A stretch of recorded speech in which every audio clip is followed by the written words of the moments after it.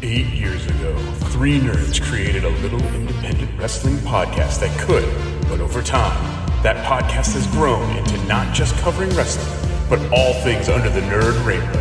From Marvel to the Muppets, from Frank Sinatra to Count Chocula, from Mickey Mouse to CM Punk. Now, here is some combination of Chad, Zach, and Luna as we welcome you to the IndyKast. All nerd, all the time, exclusively on the WNRN.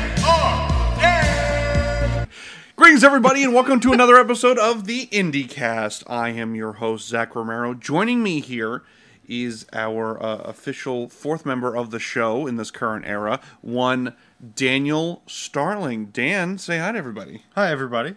We're going to be doing an After Dark episode here, coming off the heels of the enormous Megapod recorded live at Brawl USA, where we crowned our first ever WNRN AF champion.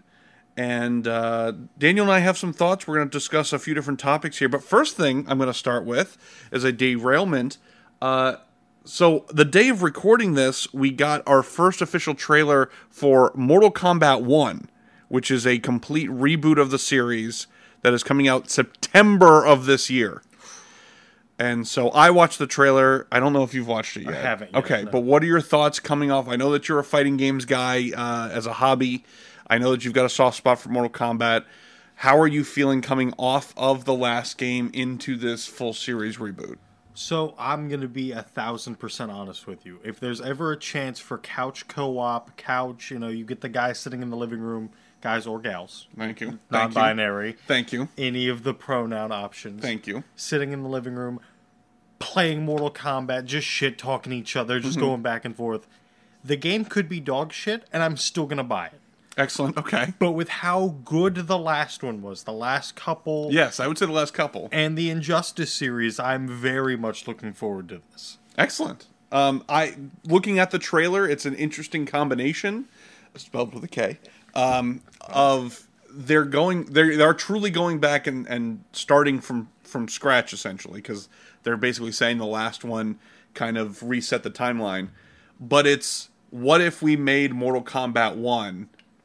but not in the 90s, meaning like now video games are very deep and there's like a lot of lore and a lot of world building, not just like, hey, we've got 10 people, we're going to green screen in different costumes and just make a game out of that.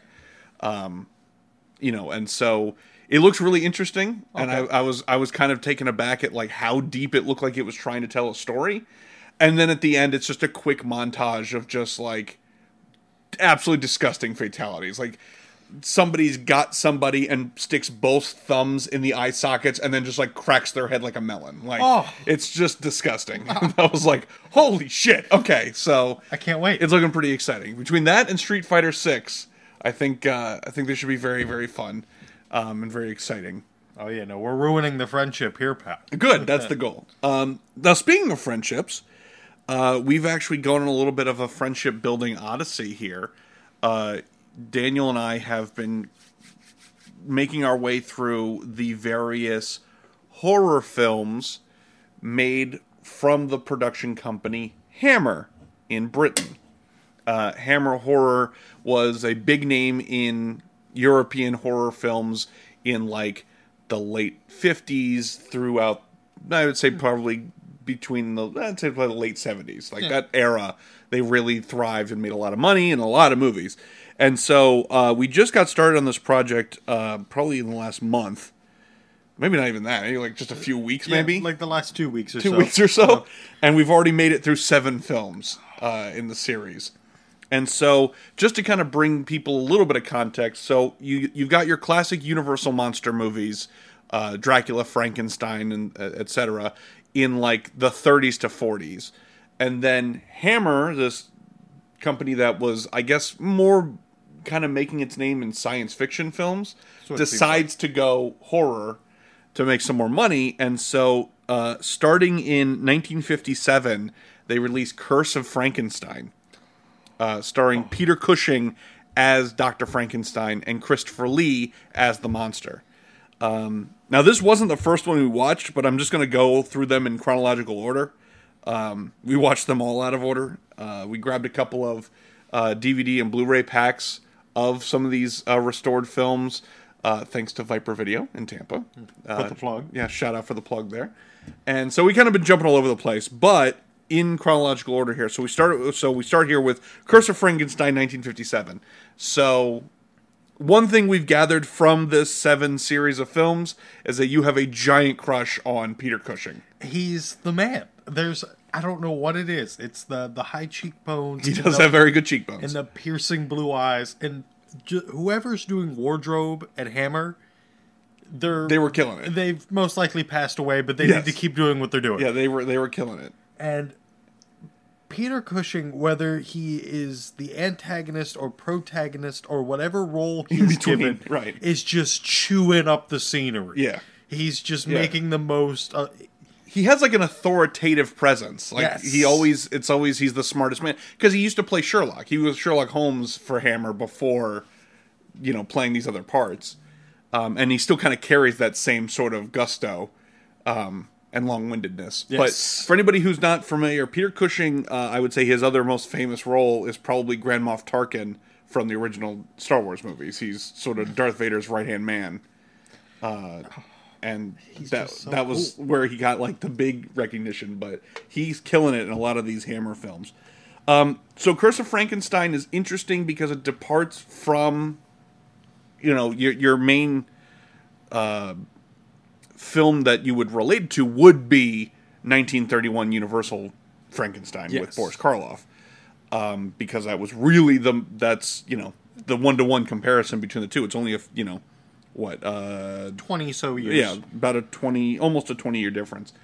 What I found interesting is that in this one, it is so heavy on Dr. Frankenstein, and the creature really doesn't show up until close to the end, and doesn't really run amok. Not really. But I think at the time, that was the better way to make the film. Because if your special effects budget isn't great... Yeah. And if you don't have the makeup design to make it spectacular, like your Boris Karloff Frankenstein, you keep the monster out of the movie as much as possible, so it's not overwhelmingly, wow, that's a okay at best monster design. Do you think that the monster design for Christopher Lee would have worked better if the film was in black and white like Karloff's was? I think that would lend to, it would just make it a little bit easier. We've got a Gomez appearance. Right. But Karloff's Frankenstein is just so iconic. Right. And there's... So it would have been hard to top Yeah. in any way, but especially it's, a 16-year difference. And there isn't a lot of that in The Curse of Frankenstein. Christopher Lee's Frankenstein isn't as... He looks more like a zombie than he does. He does actually kind of look like a zombie. They did an effect. Definitely wasn't 16 years, by the way. I just did the math. It's definitely not 16 years. Thank you for not correcting me. We're just rolling. They do a thing where like he's got like a dead eye. Like there's one eye that's milky and the other one's clear, which I think is an interesting choice because it does really cement the like he's just made out of parts. Yeah. But it does make him look a lot more like a zombie. But yeah, it was interesting. It was an interesting film. Like again, a lot of sort of the moral questions because Bride of Frankenstein and Universal gets more into that. Yes. About the like, what are the moral implications of doing this, other than just Colin Clive saying it's alive and I feel like God. But Bride of Frankenstein really gets into that. This one I think started with that because they from the beginning the like. I can't remember his assistant. Paul? Was it Paul's name? I believe so, but I don't remember the actor's name. His teacher, who becomes his assistant, is really from the jump like, this is a bad idea, this is no good, and so we really have a big back and forth between that. Also, Peter Cushing's Frankenstein is kind of a bastard. Like in terms of the monster, he's more of an opportunist, but in terms of personality wise, he is kind of a bastard because at one point it's revealed that he's having an affair with his like housekeeper, even though he's set to be married to Elizabeth, and the housekeeper's like, "Oh, I thought we were going to get married." And he's like, "Yeah, that's not me." And she's like, yeah, but I'm definitely pregnant, dog. And he's like, oh, well, just go to town and say that it's someone else's because they'll believe it. And I was like, Jesus Christ, Peter Cushing. And a bastard. He says it with such an air of confidence. Yeah, like, no, that'll work. Yeah, Which, in his defense, it's like the 1800s. Medical science is not great. Like, that has a point, but also, what a bastard. Such a burn. And then, yeah, the film wraps with him being sentenced to death. Like, the cops come in and the monster's dead and he gets put away and he's going to get guillotined. Because they don't believe that there is a monster. Right. Because he didn't run amok, so it looks like Dr. Frankenstein. He's just a nutcase. And is committing murders. Right. Which I thought was an interesting way to put that. Yeah, it's an interesting bow, which isn't usually in the Hammer horror films. Right, that's true. We're going to talk about that in a second, but a lot of these horror films wrap up so quickly, so aggressively. It's almost like a wrestling match. Well, they got to go home. The next film in the chronological order here is Horror of Dracula, 1958. So literally a year later, they reverse the roles. Yes. So in Curse of Frankenstein, Peter Cushing is Dr. Frankenstein. Christopher Lee is the monster. In this one, Peter Cushing is Van Helsing. Christopher Lee is the monster. Yes. But he's the good guy in this one, and then Dracula's obviously Dracula. And you'll notice watching through the Hammer horror films, the cast is very much repeated. Yes. We have a clear roster. Yes. Like, they'll bring in, like, new actresses or some other new, like, male figures every once in a while, but, like, a lot of the supporting cast overlaps. A lot of Peter Cushing and Christopher Lee appearances. They liked what they liked. Now, interestingly enough, Christopher Lee, I think, does a decent job at Dracula in this. But Christopher Lee was allegedly concerned that he was going to get typecasted, going back to back, monster to monster. So he actually skips the next Dracula movie. Which is understandable because that's what happened to Karloff, and it's also what happened to Bela Lugosi. And it's really interesting because that was such a thing. And I guess maybe up until very, very much recently, because even Adam West talked about that, of being, he was just stuck as Batman forever, no pun intended. You know, there's a lot of guys. George Reeves as Superman, same thing, he was stuck. And, you know, a lot of these guys, they have these great performances, and they're like, great, now I'm stuck with this. And now I don't know if that's the case. Well, I think because there were some people that could do a certain character so well. Right. And once you saw them do that so well, let's just keep them doing that. Right. So it's worked, so why change it? In case they bomb in something else, keep them as a monster or a superhero or as a cowboy or a mafioso or something. Right. Yeah. Don't take them out of that. But now, acting such a wide range to where you have to be good at a little bit of everything. Unless you're The Rock. Then you can just be The Rock. But that's his choice. Yeah. That's not like people being like, hey man, you gotta just be The Rock. It's like, no, it's in my contract that I'm The Rock. It could be the people's choice. Well, he is the people's champ. But yeah, Horror of Dracula is interesting. It's a little slow paced because again, it's still 58. But I was listening to Dead City Drive-In and they were talking about this particular film. Plug. And please have me on your show. And they talked about that this was really the first showing of like a sexual nature to vampirism, because Bela Lugosi, in the humble opinion of the show, fucks. However, you don't see him fuck. There's not overt sexual tones necessarily or sexual scenes in original Dracula. No, it's just in his face and his eyes, and it's like, right, and he's double jointed and all that stuff. But he could fuck, but you don't see it. Right, because it's still the 30s.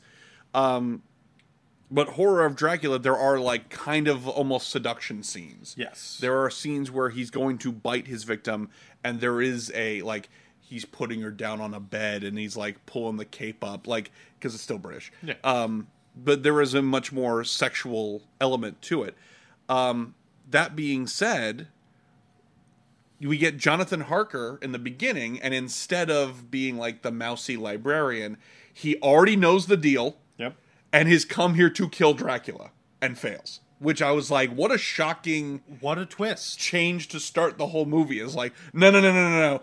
Vampires are a thing. He knows it's a thing, and he's here to fuck shit up. Which I think is good. Like, going back to Frankenstein, they had to tweak it to where it's not just a carbon copy of the Universal film or of the book. Right. You have to tell your own telling of the story in the confines of the structure without going too far, but also making it your own. Which is funny because, one thing that you forget about is, up until VHS and Betamax and things like that, the home watching experience wasn't really a thing. So that's why if you watch Bride of Frankenstein, they do like a sum up in the beginning of like, you remember Frankenstein, blah, blah, blah, blah. And they like kind of sum it up a little bit before they get to the movie. Yeah. Because like Frankenstein wasn't playing on AMC the weekend before. And you're like, oh yeah, great. Like it could have been a few years since you've seen Frankenstein. And like, when were you going to see it again?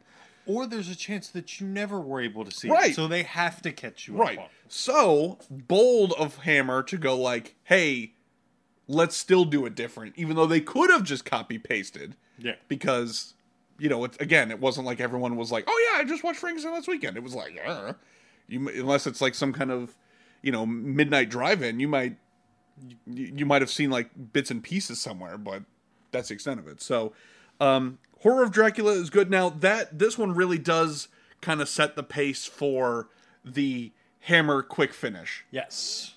The go home spot. Dracula's fucking around, he's biting people, whatever. Van Helsing finally kind of figures it out, and then we literally have a chase scene. We've got Dracula hauling ass back to his castle with his like new Dracula bride, trying to bury her in the coffin so she'll come back. He's midway through burying in the front yard. Van Helsing pulls up in the carriage. Dracula's fuck this shit, runs back in the castle.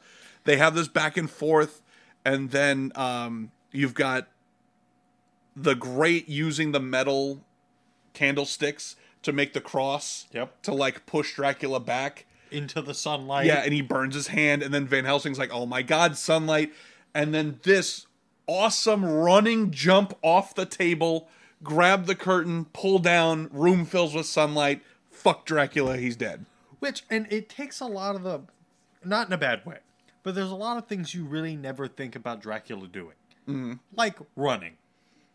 That's just something that never came to mind. It's just Dracula hauling ass. Because Dracula in this doesn't turn into a bat. Yeah. He's just a guy. So, Bela Lugosi didn't run because he could turn into a bat. Yeah. Christopher Lee's got a haul ass with a goddamn cape behind him. Which, Fox. Yeah, Kate again, Bush. Costuming, really outstanding. Really outstanding. And the idea that thinking of Dracula with a shovel, digging, it's like, yes, he would have to do that. Right. But though you never think of that. Well, you never think of the, like, nuts and bolts element of, like, the coffin life. Of, like, like, oh, yeah, no, he's got to have a whole thing, and, like, there's a part earlier in the film where Dracula has gotten his coffin into basically the cellar of, the doctor in town without him knowing. And Van Helsing finds it and leaves a cross in there. That they never go back to. Well, they do for a second. Well, basically, he's like, well, I'm keeping him out of this now. So that's what leads into our chase scene, because Dracula can't just vibe in the coffin. He's like, oh, fuck, I gotta go back to the castle. But yeah, you don't expect, in all of the things in a classic vintage Dracula film, you don't think the phrase, and then the chase scene happens. Like, just as a high speed of a chase you can have with a fucking horse-drawn carriage. Just Van Helsing chasing after him, along with Alfred from the original Batman movies.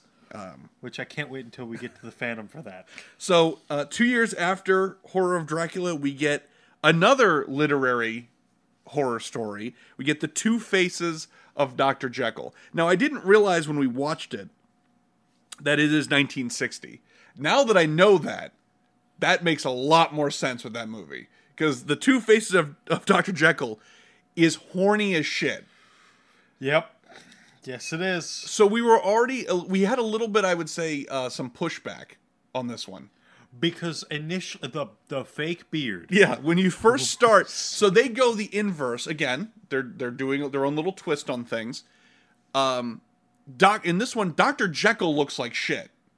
Yes, he's more disheveled. And Mr. Hyde is a little more hot. Yeah. Which is done now. Like, now that's sort of a thing. But at the time, it was originally like Dr. Jekyll's well put together. Mr. Hyde is literally a monster. Yeah. Like, he's like a hulking brute.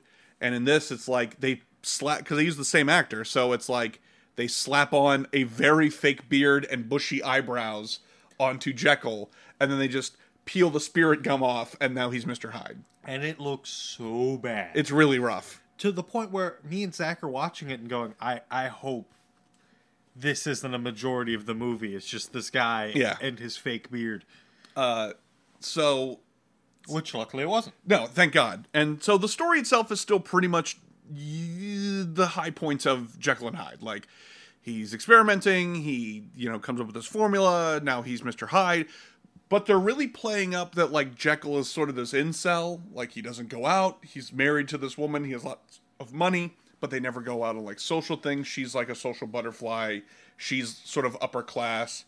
He is just experimenting. He's just working on science shit, and that's it. Yeah, he's just putting the work in. Just jumped headfirst into his work and will not stop. Yeah, and so we find out that Mrs. Jekyll is cheating on Dr. Jekyll with the sleaziest sleaze in town, played by Christopher Lee and his bitchin' sideburns. Oh, man. And Christopher Lee said that this was his favorite role that he played in any Hammer film because he is just a sleaze in this whole thing, start to finish. Zero redeemable qualities about him at all.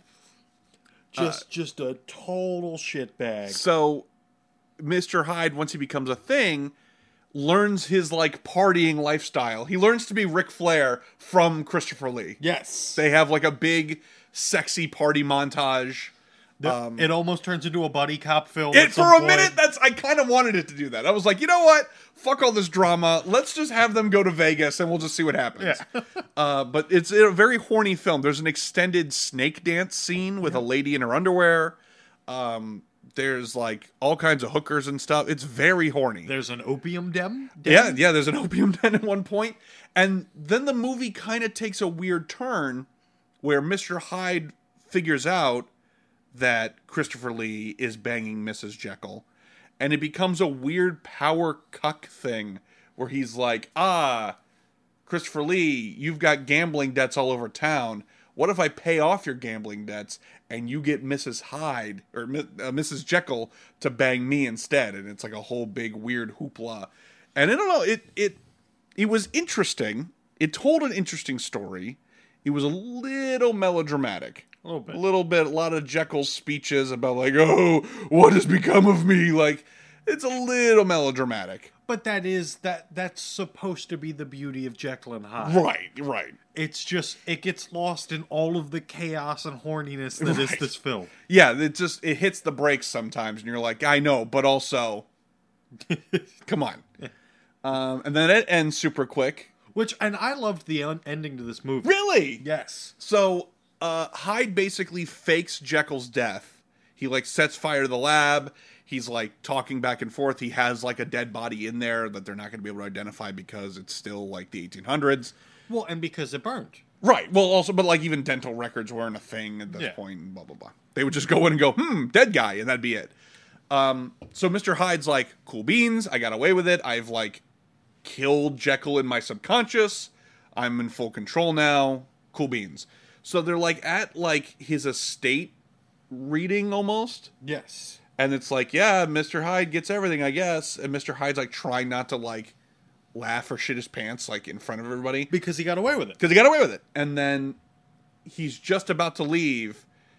And then Jekyll, like, comes back and does the big final transformation. And it, like, sucks his essence away to do it. Because he's, like, every time the transformation comes back, Jekyll's a little grayer, a little older looking. And so this last one is, like, what does him in. Yeah. And so he dies as Jekyll, as a good man kind of thing. Which I thought was interesting. Well, and it was a good way to wrap everything up very quickly in Hammer fashion. But also, it's just, it's a very sad movie. It had a poetry to it. And that is the beauty of, and I know we're talking about Hammer, but that is the beauty of the Universal Monster, is that they're very tragic and they're very relatable. I don't know. I mean, it's 1960. I don't know what the fuck I would have done if Mr. Hyde just like got away with it and that was it. Like, Yeah. he's just like, yep, and I got his money too, and then just end credits. I don't know how I would feel about that. It's like, I know that's not okay. Yeah. So the final transformation's pretty good. Same year, we go back to Brides of Dracula. This not starring Christopher Lee because, as I said, he got worried about typecasting. However, does have Peter Cushing Yes, it does. as Van Helsing again. And this is the first film that we watched. This was the first one we watched. And As soon as you saw him in his wardrobe, you fell in love. absolutely. It's like, man, I wish I could shave my face and not look like a foot. But it was... I had never seen a Hammer horror film before. True. And it was the atmosphere. The color is so crazy. Yes. Like, it's like super, super Technicolor because it's the 60s. Well, and just the set designs. Yeah, are amazing. so beautiful. Incredible. Yeah, and the costuming's great. The guy who they had playing Dracula was interesting. He was he's not actually Dracula. The name of the movie is very misleading. He's like a baron, and the thing that was interesting was like, oh, his family's very rich, and like they don't suffer any consequences for anything because they're so rich. And he's like partying as a young man, and he gets into shit he shouldn't be getting into. And next thing you know, oops a daisy, he's a vampire. He's a vampire. He's locked in this basement, Right? Because his mother knows, and she won't. She Do can't- anything about it, but she's got him locked up. Yes. And then this young woman comes. This like French woman, yeah, comes to town. She's supposed to be a teacher at like a local school. And she stays with the Baron's mother. Right. And then the Baron kind of fools her into Right. letting him out. And then shenanigans ensue. Right. But then you get Van Helsing come to town, come to fuck shit up. And that actually had one of the coolest holy shit moments. Because if you remember towards the end, the Baron bites Van Helsing. Yes, yes. And then he And he Oh. bites Van Helsing and then fucks off. He's like, see ya. And so Van Helsing's like, oh no. And he happened to have a little canteen of holy water that Naturally. a priest gave him earlier in the film. He dumps that on the fucking bite wound and then takes like a metal poker and cauterizes the wound, and that combination cures him of vampirism. somehow. And so when the Baron comes back, he's like, hey, guess what, bitch? I'm still here. And fucking gets him. And that was awesome. We lost our minds at that. Because you never hear about something like that. That doesn't... Well, very bold that, we're jumping into basically, the second Dracula film of the series, and they're already coming up with wild shit of like, well, let's undo the bite. Like, he's not a vampire yet. They're like, how much of this lore can we get away with? Yeah. It felt very Batman 66. A little bit. How can Batman get out of the trap? Yeah, exactly. The equivalent of vampire repellent spray. Yes. He did the old one too. Then the next film in the series, 2 years after Brides of Dracula, Hammer attempts another Universal classic, Hammer's take on Phantom of the Opera. And I have to say this right now. I've never been a big Phantom of the Opera person. Mm-hmm. I've always liked the look and the aesthetics. Yeah, Lon Chaney's the man. Yes. But the movies never really did anything for me so much. Well, the first one's a silent film. Yeah. There's been plenty of remakes, and they're just like, okay, it's a Yeah. little melodramatic, it's a little romantic. Like, okay. This one right here, to me, is the absolute best Phantom of the Opera film. Now, why is that, in your opinion? Because the monster, the Phantom, he's very relatable. He is like the perfect essence of the universal tragic monster. Very true. This is about as tragic as we get for like a monster in this series. But he's still a bastard. Oh yeah. But he's a bastard in such a way that he has passion for his art, and fuck you if you aren't gonna do it the right way. That's true. He does slap Christine Double tap. the double tap. Backhand And before she knows what hit her, he's coming through with the follow-through. Yeah, he hits her with the sequel. That was very shocking. Yes, Alfred from the Tim Burton Batman films. The sleaze on level with Christopher Lee in The Two Faces of Dr. Jekyll. I think he might be worse. Because he's like a genuine creep. Christopher Lee's just sort of like fun sleaze. Alfred is like genuinely Weinstein-y kind of not okay amount of sleaze. It's you want to be in my opera, you gotta... Yeah. Which, then we find out that he's part of the Phantom's backstory because he's the one who basically bought the Phantom's opera before he was the Phantom for like next to nothing, and then just put his name on it. Yes. And so, not only is like, oh, he's a big sleaze, but also, oh no, he is genuinely a piece of shit, and is the whole catalyst for all of this. Yeah. And once again, ends in super quick fashion. This might be the fastest one. This might be the fastest ending. It feels like if they had the Rocky montage, that's the ending of the film. Yes. So, you know, everyone kind of... The Phantom's not overtly villainous in this. He's much more tragic, and so, you know, we all have a big talk at the end. We all feel, okay, you know, everyone's okay.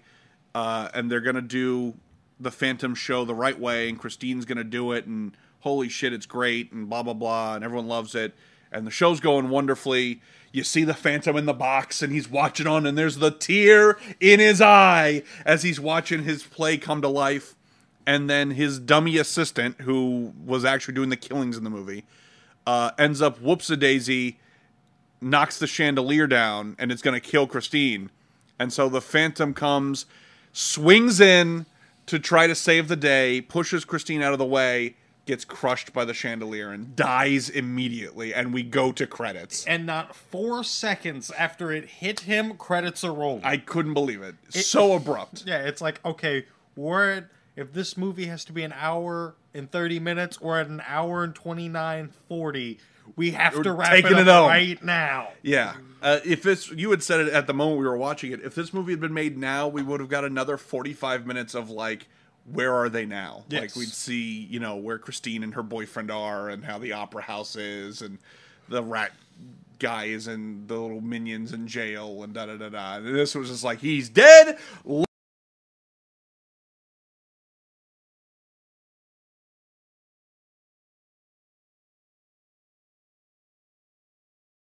So much to you as like your end-all be-all Phantom telling. Because it was so tragic in the most realistic way. Right.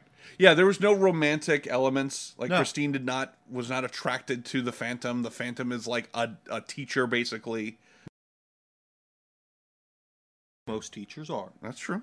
Especially in the arts. Especially good ones. Well, the mask is interesting for the Phantom. I liked the I don't have a bad thing with the movie, except for there wasn't enough movie.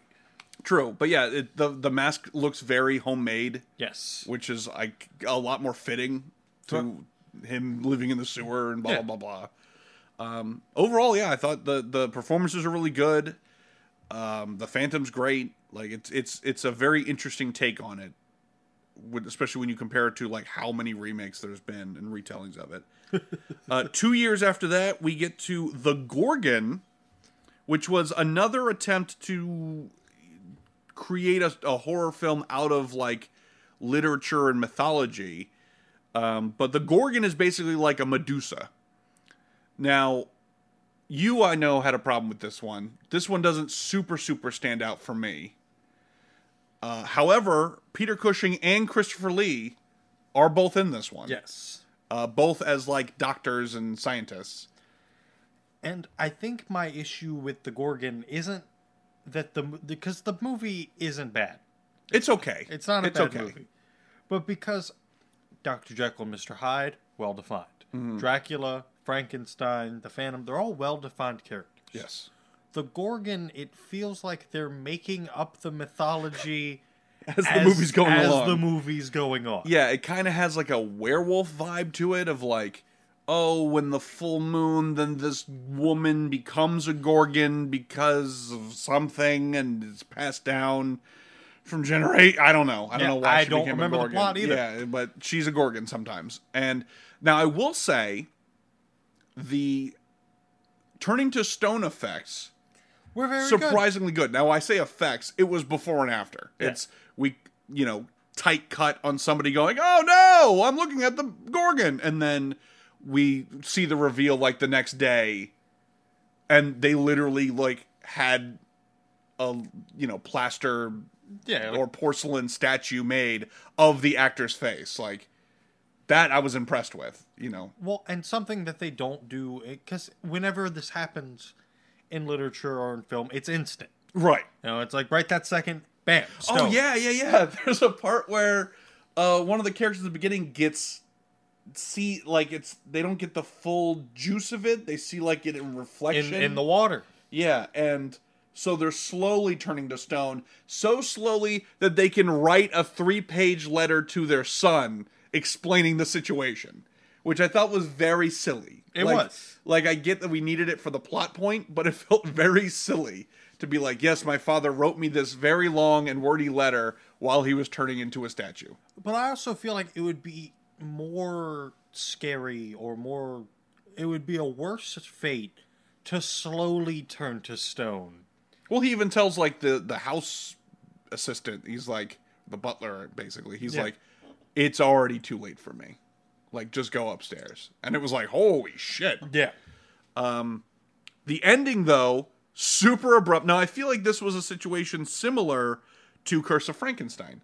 I feel like once they had the Gorgon makeup done, and this lady has a rubber wig with little robot snakes that go, and they like jiggle in her hair. Yep. I feel like once they saw that, they were like, "Hey, guy, this is not going to translate well." So like, she doesn't really make many appearances until the very, very end. Yes. And so Peter Cushing is proven right. He's like, "Oh, this is my assistant, and I bet she's the Gorgon." He's proven right, but he gets turned to stone. The guy who was going to run away with the girl who secretly is a Gorgon, he gets turned to stone. The only person left is Mr. I don't even have a fucking horse in this race, Christopher Lee, who walks up, saunters behind her with a big-ass sword, cuts her head off in one swing, roll credits. Yep. Like, not, hey, Gorgons exist, or hey, I got some splaining to do, or this whole town has known because there's been like 10 murders, quote unquote, in the last like 10 years that have not been explained or something like that. It's like this whole town kind of sort of knew that a Gorgon's a thing. Fuck that shit. Christopher Lee saving the day. Yep. Gotta bounce. Well, and he's only kind of saving the day because every other character died. That's true. It's sort of out of vengeance. Like, he's like, hey, by the way, fuck you. It's like, I guess everyone else is dead. I'll take care of this. So yeah, I would say he took care of it. He did take care of it. So I would say of all the ones that we've seen, I think the Gorgon's probably in the bottom of the list, just because, like you said, it's just unclear. It's not really sure where it's going, and it's building the plane as it's already flying. After that, we jump ahead to 1968. Now, we did miss a Christopher Lee Dracula because I cannot find it. I think it's not the Satanic Rites of Dracula. No, because we can find it's that. Something else of Dracula. I cannot find it. I've never seen it. I don't know where to get my hands on it. So we had to go to the next one in line. Dracula Has Risen from the Grave from 68. Now, how did you feel about this one? Because I remember you weren't super engaged with it. But I think it's okay. I enjoyed this one more than the Gorgon. Well, yeah. But I think on the same level as the Horror of Dracula. Okay. So it's not really breaking out yet. Because, and my initial issue with Christopher Lee was because he looked too young as Dracula. Right, in 58, yeah. Yes. But when we get to this film... It's literally been 10 years. He's got some age on him. Right. He's got some gray. He looks more distinguished. He looks more like Dracula. Yes. And that sells me more on the film. I agree. Because baby face, like, Christopher Lee still got some baby fat in his cheeks. And it's like, yeah, true. You should look a little more gaunt if you're undead. Yeah. The one thing I do like about this one, this one has two interesting elements that they don't explore as much as they should. Number one is well, let's start with this. My favorite part is how we do a reverse backflip, jump the shark, in order to get Dracula back in the fucking movie. Oh, well, I was hoping you didn't skip over. So somehow, in the Dracula movie we can't see, he ends up... He's alive again, first of all, question mark. Because last time we saw him... He was burnt to death. Yeah, he was turned to dust by the sun. Question mark, question mark. Somehow he came back. Somehow he's defeated again, and he's frozen in ice at the top of this mountain. The town near it that was plagued by Dracula still lives in fear of Dracula, even though Dracula's been killed twice now. Kind of a chump. A little bit. Doesn't have a great record. So, basically a bishop comes to town. He, gives the local priest shit because he's like, how come this town doesn't go to church anymore? Like, what's the deal? And you're like, well, everyone's still freaked out about Dracula. Huh. And so the bishop's like, all right, fuck this shit. You and I are going to Dracula's castle. We're going to take a big shit on the doorstep and prove to everybody that Dracula's gone, and they all need to go back to church and start tithing and giving money to the church and blah, blah, blah.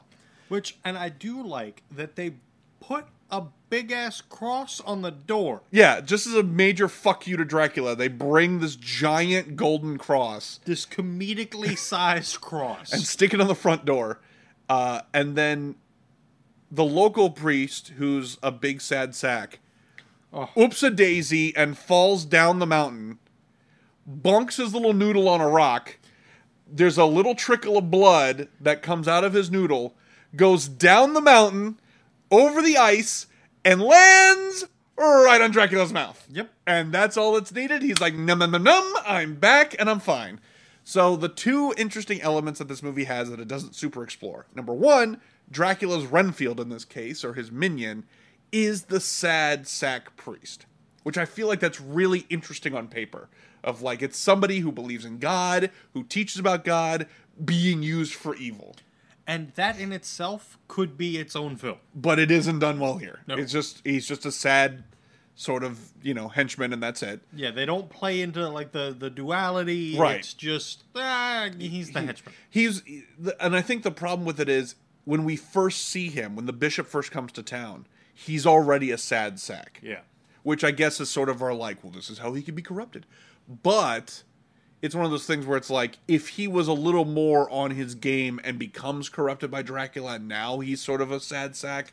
That's more engaging. Anyway, and then the number two thing is, our hero is not the bishop. Our hero is this young, kind of brainy college guy who's a big himbo dingus who doesn't believe in God. Yeah. He's an atheist. And he says so. Right. It's explored in the film. A little bit. It's a little bit explored. And it doesn't really come to fruition until towards the end, where he, his girlfriend is being attacked by Dracula and blah, blah, blah, and he's going to convert. Because, wonderfully enough, Dracula comes back to life. He sees the big golden cross on the door. He's like, hey, this is bullshit. What is this? The minion's like, hey, the bishop put it on the door. I'm going to tell you. And Dracula's plan is, great. Fuck this guy and his whole family. Let's go. Yeah. So he ends up killing the bishop. And then as super revenge, the bishop's niece, he's like, guess what? You're my new bride. So at one point, it's sort of a fake out, falsy. Yep. A fake ending. Himbo hero guy finds Dracula and stakes the shit out of him before the end of the movie. Drives the stake right at him. Dracula, bleeding, gasping for air, and the priest goes, hey man, you gotta pray over that, or shit ain't gonna stick. And our hero goes, I can't do that. And just doesn't. And so then Dracula goes, all right, fuck this shit. And yanks it out. Just yanks it out and no-sells it. Nope, I'm good. Which is, that's a wrinkle that I've never heard of before. Never, ever, ever. Once again, Hammer playing with the mythology. Well, because we have the lore of, crucifix. Yeah. That'll repel. But we don't go beyond that. We don't, it'll burn them, but we don't play into this, how does God play a role in vampirism? How is this a thing? Well, and I always thought you stake them, bang, right, done. You have to stake and then say, is there a specific say prayer? Prayer, yeah. So it fails the first time. Dracula brings his new blonde girlfriend. They go back to the castle, And his first thing is, honey, get that shit off the door. And so she goes over and she hoists it off and throws it. This comedically sized cross. And it lands perfectly in the dirt, sticked right in, pointy end right up. Oh, gee. So we have kind of a final battle at the castle. Himbo comes in to try to save the day again. He knocks Dracula down. Dracula falls, lands whoops-a-daisy right on the fucking cross. And as Christopher Lee's selling Yes. the big, I've got a cross in my chest, Yes. they're having a casual conversation about the prayer. Right. And then the sad sack priest gets his redemption because he says a prayer, and that's what kills Dracula, who turns into dust and a skeleton again. Again. Which, again, the thing of like not exploring it is you would think that this would really drive home that like the boyfriend is now like, oh, I gotta become like the Pope. Like I know that God exists. Like that's a thing now. But it's just sort of played like whatever. Like he kind of like looks at the priest and is like, hey, God bless. And like, hey, like that's sort of the end of it. Well, because in typical Hammer fashion, that is the end of the movie. Yeah, as soon as Dracula eats shit and they say a prayer, end those goddamn credits. There is no follow-up on how anyone's doing. Just that is the end. Yeah. Which I'm starting to become fond of. It's there is a certain level of absurdity to it. There's you're like, how do we land this plane immediately? And it's such a leave them on a high note. That's true. That's true. Send the crowd home happy. Like let's not bog it down. Right? It's the Hogan leg drop. Dracula falling on a cross that stabs through his chest is the Hogan leg drop of film. Cut it. Yeah. We're done. Go home. We hit the finish. No falsies. Yeah, go home. Done. No Papa Shango missing his cue and Sid Vicious kicking out. None of that. Oh. So yeah, Hammer horror. We're still going to keep chronicling. There's a shitload more. Oh, yeah. They only get weirder. I'm very excited for Dracula 80, 1972. Yep, that's the one. Very excited for that. Also, I've heard that, like, The Seven Golden Vampires is really crazy because it's a kung fu vampire movie, but Peter Cushing is still Van Helsing in it. Oh, does he know kung fu? I think he does. Oh, this is amazing. So I've heard good things. There's plenty more to watch. So we'll continue this journey. But the other thing I wanted to mention. So first of all, any closing thoughts about Hammer in general? I would recommend anybody that's a fan of the Universal monster movies or just the characters in general, go and find these films. They're very good. And available for streaming on a lot of different platforms. Yeah. They're usually pretty cheap. It's very interesting to see Christopher Lee play Dracula. Especially in the later one. He had a lot more speaking roles. In the first one, I think he only has like 12 lines, I think, in the whole movie. They keep him very quiet, very mysterious. In 68, he's a little more chatty. He's got some better lines. But yeah, like you said at the beginning, the costuming, the sets, even some of the music's really good. Yeah. It's very dramatic, but it's of that era, and it does a really good job of just like being bright and vibrant and kind of building this world. Well, and it's bright when it needs to be, and it's dark when it needs to be. Yes. It shows the emotion you're supposed to be feeling in the scenes. Yeah. And there's the best cabbie. Oh, I forgot about the most British man that's ever lived. Yeah. Just giant mustache. Yeah, just so in multiple Cockney. films, he's like, oh, blimey, here's a fucking phantom! Like, he's so British. And the most British man that's ever lived. It's amazing. And and that's the other thing, too, is especially when you're watching a lot of these back-to-back, you're playing that Where's Waldo game of like, oh, hey, it's the drunk doctor from, the Blood of Dracula, whatever. But no, it's been a lot of fun. I've really enjoyed it. Obviously, I'd seen some of these films back in college. I had watched a few of these, but I had never seen Jekyll. I didn't remember the Gorgon. I hadn't ever watched any of the Frankensteins. So it's been very interesting to watch some of these and revisit them. I'm actually a lot softer on Dracula Rises from the Grave than I was when I first saw it. Really? I did a review of it probably 15 years ago. And I kind of took a big shit on it, of just like, it was kind of dumb, and the main hero's dumb. And now I'm watching it again, I'm like, this has some interesting ideas. Yeah. This has some really interesting ideas. It doesn't super capitalize on it. Like you said, if this was done now, the whole movie would be about the priest who succumbs to Dracula. There's that interesting scene when the girl, Van Helsing has kind of figured out, well, not Van Helsing, but like the boy and whoever has kind of figured out something's up, and, they get garlic all over the room, and she's wearing a crucifix or whatever, and they, like, bring the priest in, like, oh, watch over her, say a prayer or two, and he's like, yeah, sure, no problem. And then, like, as soon as the guy leaves, the priest starts fucking everything up, and he, like, busts open the window and, like, tears all the shit down, but he can't will himself to take the crucifix off of her. But it's still enough for Dracula to show back up, and he's like, hey, what's up? So, yeah. Interesting ideas. Ideas. And if he wasn't such a sad sack the whole film, it would have had a little more impact. That would have been a big scene. Yeah. The other thing that I want to close on here and make this back into a wrestling podcast is we've done a little bit of deep diving into some vintage wrestling to figure out what they were doing right, what everyone else is doing wrong in this day and age. We watched some Stone Cold matches. Yes. We watched a little bit of old ECW from 95. 94, apologies. And so talk to me a little bit about revisiting Steve Austin and why everyone needs to stop being Stone Cold so that you can be Stone Cold. So I can be Stone Cold. Because, oh man, you know my fondness for Steve Austin. Yes. It's bad. Hot. It's bad. Hot. Yeah, I love Stone Cold. And Stunning Steve Austin and ECW cut. The Ringmaster. Yeah, he's just so good. He knew when to be comedic and when to be serious. Like, we were watching WrestleMania 17 or X7. Right. Don't want to cause too much controversy. Yeah, that's not hot take it here. Come on.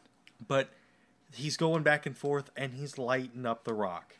And Earl Hebner's like, hey, you got to get your hands off of him. Open hand. And he just looks at Earl Hebner and gives him the bird and goes back to punching The Rock. Yeah, there's a great comedic element to how much of a cartoon he was in ring. Yeah.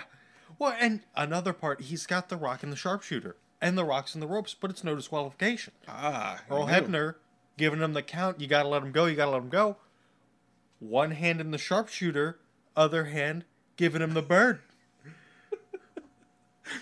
Comedic genius. And getting to see Rock really, like, superselling the stunner in real time. And this was, we watched when Stone Cold joined forces with Vinnie Mac. Yep. And we watched, I want to say it was, no, because 13 was with Brett. 14 was with Shawn, so it would be WrestleMania 15 when he wrestled The Rock. Yes. The first time. Yes. When he forgot his vest. Right. He came with a t-shirt on. Yeah. We've all been there. Yeah, just watching, like, him at, his peaks, basically at WrestleMania. On such a big stage, and we talked about the signs, seeing the crowds with signs, the flashbulbs, and just completely fighting all over the arena when there's nothing. Like, you've got actual arena security that are like, what the fuck? Like, they don't know what the hell's going on. Like, they're just like, please, nobody stab somebody. Yeah, exactly. Somebody's got a box of Wheaties with Stone Cold on it. Like, it was a wonderful mess. And then what about watching 94 ECW? We haven't picked up yet. It's not 97. It's not like, we're not extreme. There's no barbed wire on the belt. It's a little extreme, but it's not Sci-Fi Channel extreme. Well, oh, wait a minute now. Now that's the a hot good take. stuff. Hey, now get the podcast canceled immediately. Big Show, the true ECW champ, the zombie, the true ECW favorite. But yes, like, we've gotten hardcore, but we're not at the Taipei deathmatch yet. True. We're not. True. Pitbull number 2 is still in the neck harness. Right, yeah. Shane Douglas is the television champion. Yes. We watched, what was it called? Like, The Doctor Is In or something like that? I think so. Francine had just turned on the Pitbulls and was, like, aligning herself with Shane Douglas, which is so bonkers to me, because in my dumb brain, I'm just like, no, like, God created the earth, and then Shane Douglas and Francine were a thing. Yeah, like, that's naturally.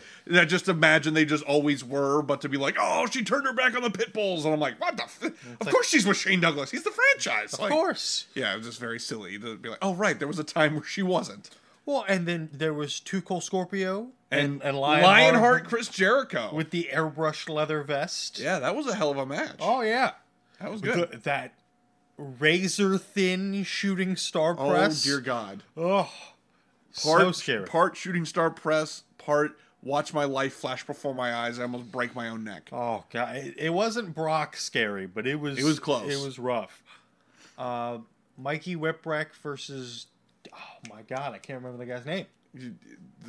Some jabron in lime green tights. He did have the Mike Orlando neat light bright green gear.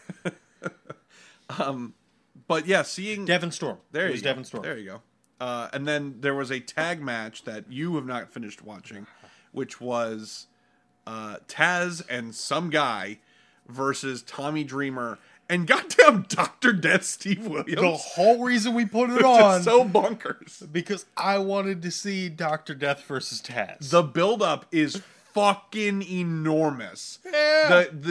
To see, it's very surreal to watch a full to the brim ECW arena screaming Dr. Death, Dr. Death, as soon as he takes the robe off, and he's just doing like the Brock Lesnar sort of like jumps in the corner, and everyone's just like, ah, and Taz is just standing there like arms crossed, and Bill Alfonso is gonna have a goddamn heart attack. He's like gripping on the ropes, blowing his whistle, like you thought the entire world was going to explode. It was like when the Mega Powers shook hands. It was like the Earth's going to explode and never recover. Man.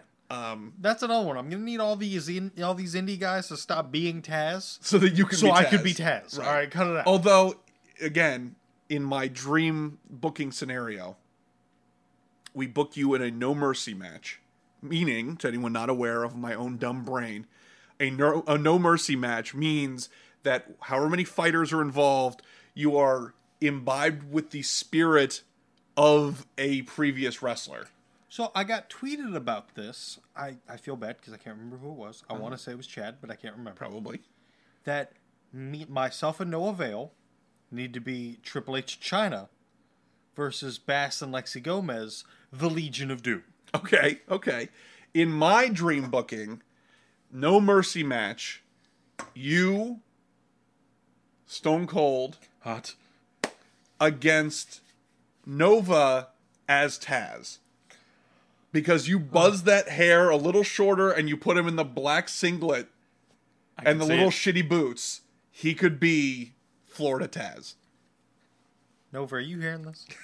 Do you want to draw money? Do you want to make money here, pal? Be Taz. Well, and again, Taz drew money. When you watch the tag match, seeing Taz come out with the amount of like pomp and circumstance, because you've got Bill who's losing his shit as the hype man for Team Taz, but they're also representing Taz's dojo. Yes. So there's a couple of green boys that are in like the Taz matching track jackets. Yeah, Taz track jackets. They've got a flag that's got the Taz T on it that they like bring out and roll up. Like it's a whole song and dance to end with Taz in the corner, arms crossed, not moving a muscle. And then Tommy Dreamer and Dr. Death come in, the world explodes, and Taz doesn't fucking move. And it's just like, there is some genuine intensity. We're telling stories. And of course, the whole thing is, you're just waiting for Taz and Dr. Death to lock up, and they keep getting cut off, and then we finally get it. This match happened before I was born. Right. I'm still waiting to see Taz and Dr. Death.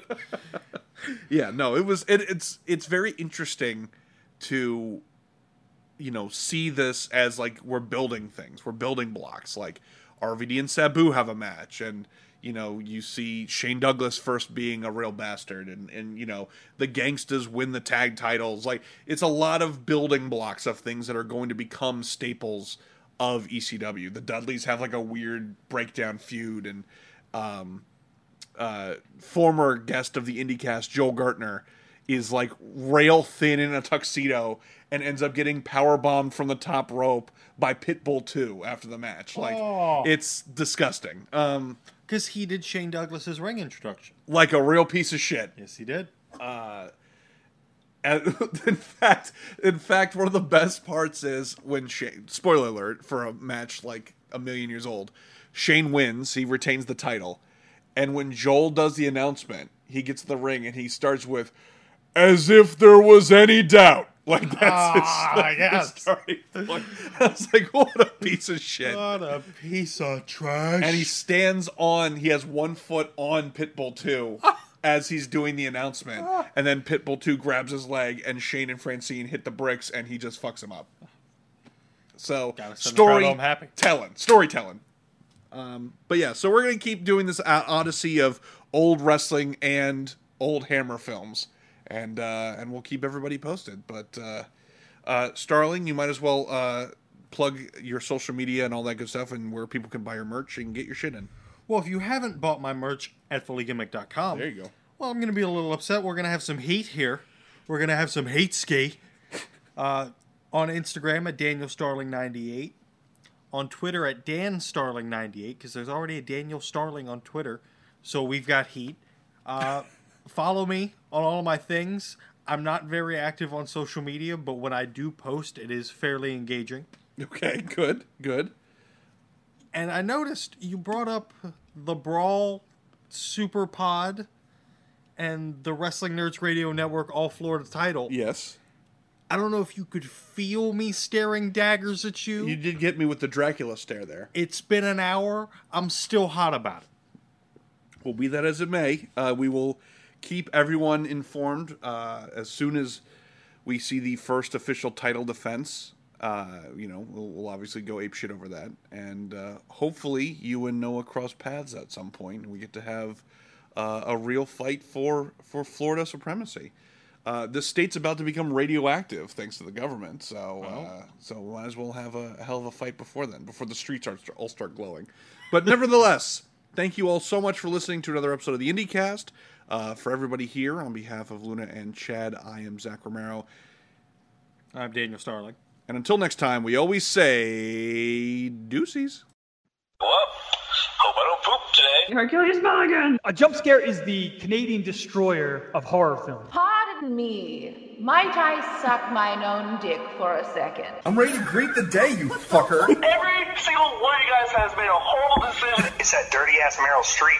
We're touching wieners. Touching wieners professionally. Ric Flair said fuck a six-pack, and he never lost an ounce of pussy. What I am is a big, queer, Stone Cold Steve Austin. Love dick. Birds don't give a fuck about your life.